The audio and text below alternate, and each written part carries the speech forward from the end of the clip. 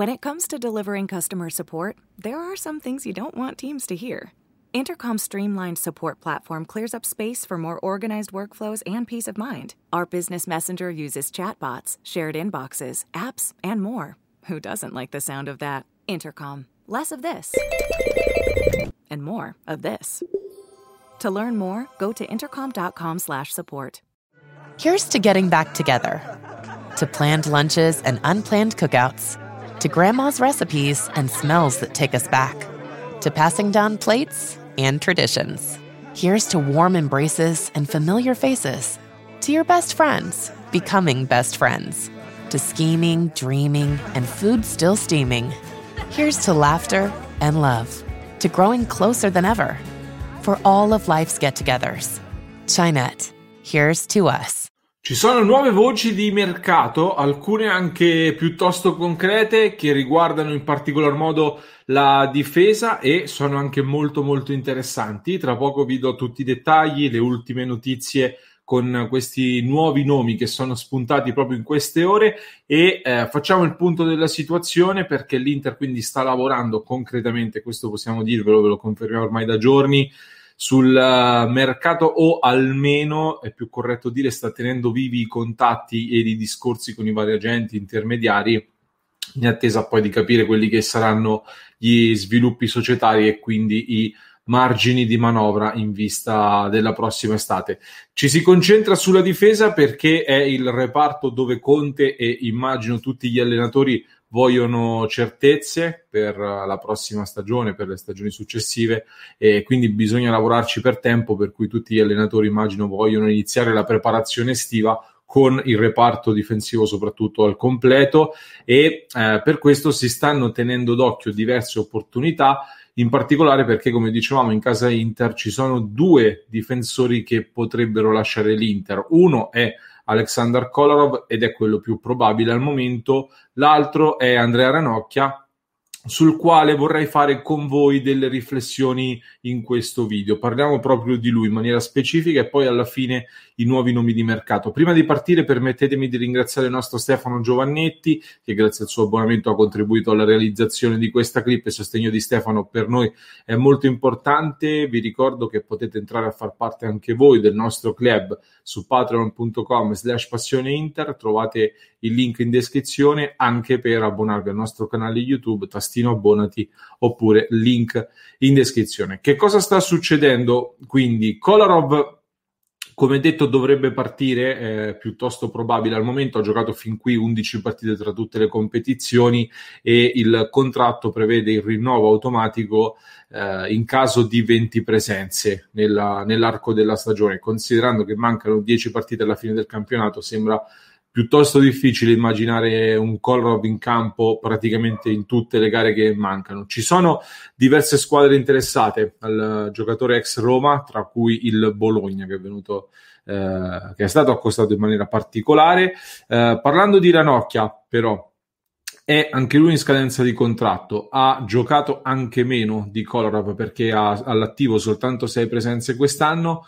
Però dopo la partita col Bologna, non so voi, ma su Passione Inter lo abbiamo abbastanza esaltato, perché comunque un'altra volta è stato tra i migliori in campo, almeno secondo me, e abbiamo sentenziato, abbiamo detto in pratica che ancora una volta nel momento del bisogno si è fatto trovare comunque pronto. Il nostro Raffaele Caruso in particolare gli ha dedicato sul nostro sito passioneinter.com una lettera all'interno della sua rubrica L'Intertinente, la trovate sul sito ma ve la lascio anche in descrizione con il link se ve la siete persa.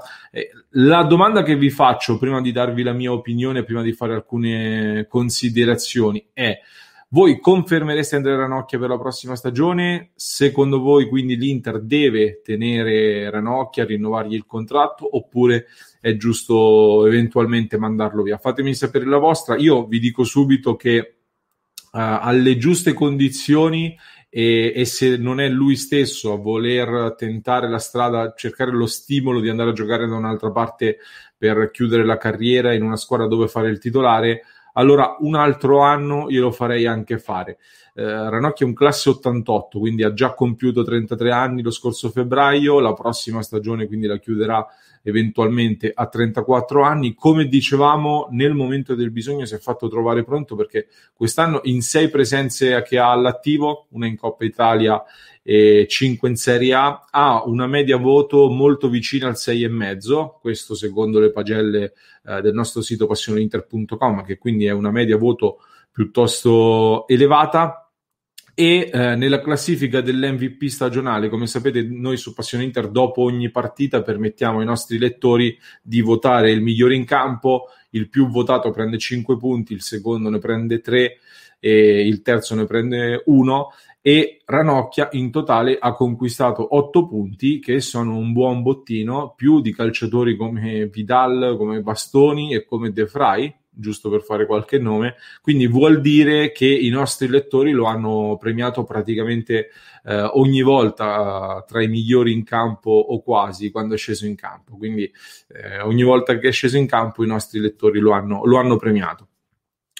Forse va detto che c'è anche un attaccamento o una simpatia per un calciatore che comunque non ha mai detto una parola fuori posto, è sempre stato al lavoro, un professionista esemplare da questo punto di vista, e anzi sul campo e anche sui social è un po' il primo a scherzare, lo commentiamo spesso anche su Instagram con i vari commenti sui post eccetera, ed è anche il primo tra quelli che sostengono la squadra e i compagni, quindi un ottimo uomo spogliatoio da questo punto di vista. A livello di caratteristiche è di fatto l'unico sostituto di De Vrij nella rosa attuale, perché ci abbiamo visto per qualche spezzone, giusto per qualche minuto, Bastoni e Kolarov in situazioni diciamo di emergenza e non hanno fatto benissimo, o comunque rendono meglio soprattutto Bastoni giocando da braccetto sinistro al momento. Poi magari in futuro potrà essere la sua evoluzione, quella del centrale, però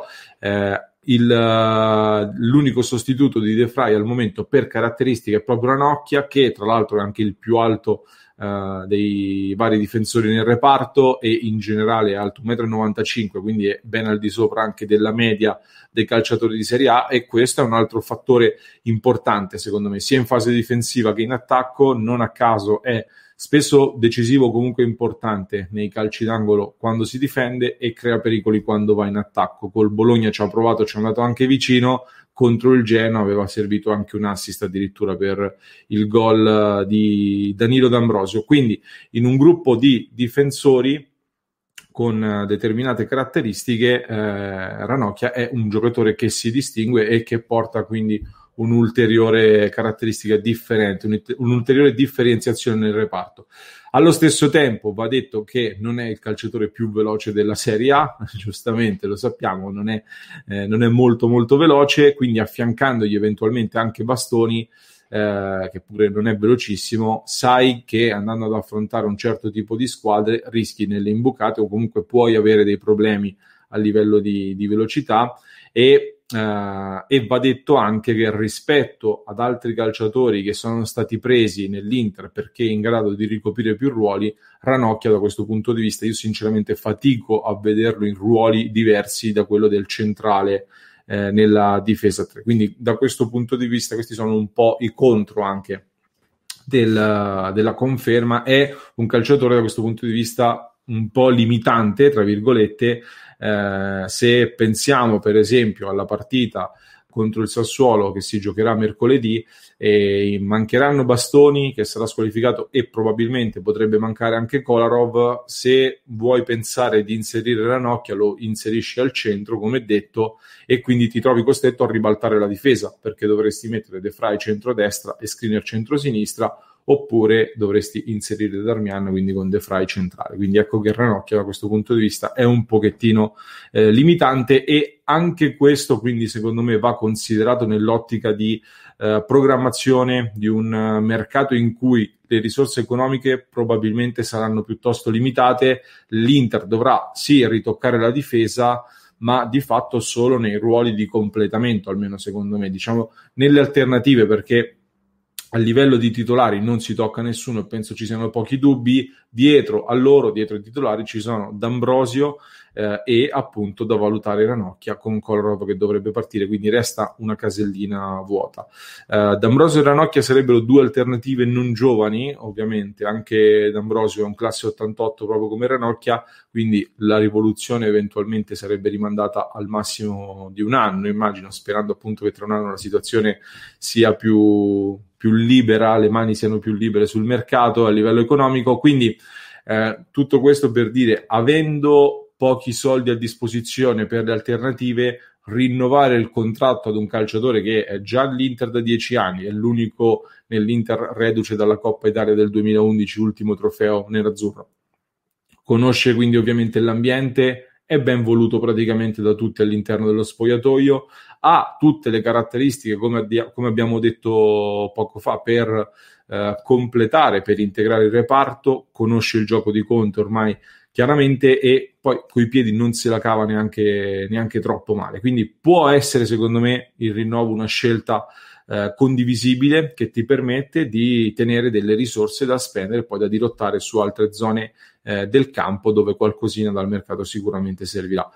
In quest'ottica sarà importante capire, ad esempio, se per l'allenatore, mettiamo che ci troviamo a dover affrontare una partita importante di Champions, facciamo tutti gli scongiuri, ma ti presenti a questa partita con un De Vrij assente per qualsiasi motivo, Ranocchia è considerato pronto, all'altezza della sfida oppure no? Secondo me può ancora esserlo per un'altra stagione ancora, per tutti i motivi che abbiamo detto, soprattutto contro determinati tipi di avversari, magari quelli che ti mettono un centravanti fisico, quindi se la può giocare sul colpo di testa e sul fisico più che sulla rapidità. Detto che contro il Bologna comunque anche calciatori rapidi è riuscito a limitarli bene. Logicamente, ecco, mi aspetto quindi un tipo di impiego dovesse essere confermato e sinceramente lo confermerei, ecco, questa è un po' la mia opinione. Mi aspetterei un tipo di impiego molto simile a quello di quest'anno, ovviamente, quindi al massimo qualche partita in più, sperando in un cammino un po' più lungo in Champions, quindi in campionato si potrebbe fare qualche rotazione, magari anche in Coppa Italia, quindi diciamo un impiego da 10-14 partite stagionali, giù di lì. Altrimenti, ecco, dall'altro lato, vincere lo scudetto sarebbe forse anche il modo migliore per chiudere il suo cerchio, la sua lunga avventura all'Inter, dove purtroppo è capitato nel momento sbagliato. Ecco, questa è un po' la mia opinione. Fatemi sapere che cosa ne pensate voi, che cosa fareste voi con Ranocchia, mentre vi do un flash anche di mercato, appunto, con le ultime notizie che sono arrivate stamattina. Intanto il nome di Maksimovic è uno dei più concreti al momento, ci vengono confermati, c'è stato un nuovo contatto anche qualche giorno fa con l'agente del calciatore che è piuttosto vicino all'ambiente Inter.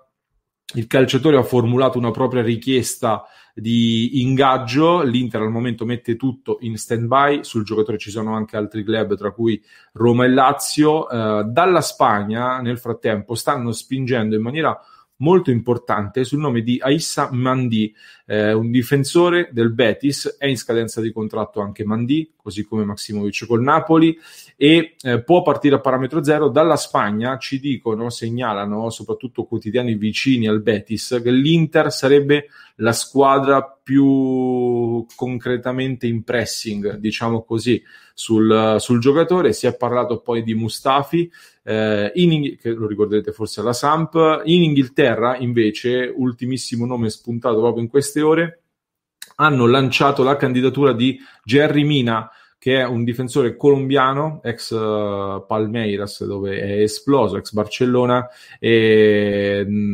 adesso gioca nell'Everton di Carlo Ancelotti. Ancelotti lo vuole cedere per prendere Koulibaly. La differenza qui è che rispetto agli altri calciatori che sono in scadenza di contratto, Mina non lo è e quindi costa chiaramente di più. Nei prossimi giorni vi daremo maggiori dettagli, più informazioni, soprattutto se ci saranno notizie concrete, però nei commenti scrivetemi se volete un video approfondito su uno di questi nomi per farveli scoprire con tutte le caratteristiche, quindi ditemelo qui sotto così so se farvi un bel video approfondito oppure no. Vi invito anche ad iscrivervi al nostro canale YouTube attivando le notifiche, così non vi perdete nessun video, nessuna diretta. E ringrazio di nuovo il nostro Stefano Giovannetti e potete abbonarvi su YouTube con il tastino abbonati. Ultima comunicazione: tutti i giorni dal lunedì al venerdì siamo in diretta su Twitch dalle 14, mentre alle 19:30 live solo su YouTube, quindi appuntatevi questi orari e seguiteci su tutte le piattaforme, mi raccomando. When it comes to delivering customer support, there are some things you don't want teams to hear. Intercom's streamlined support platform clears up space for more organized workflows and peace of mind. Our business messenger uses chatbots, shared inboxes, apps, and more. Who doesn't like the sound of that? Intercom. Less of this. And more of this.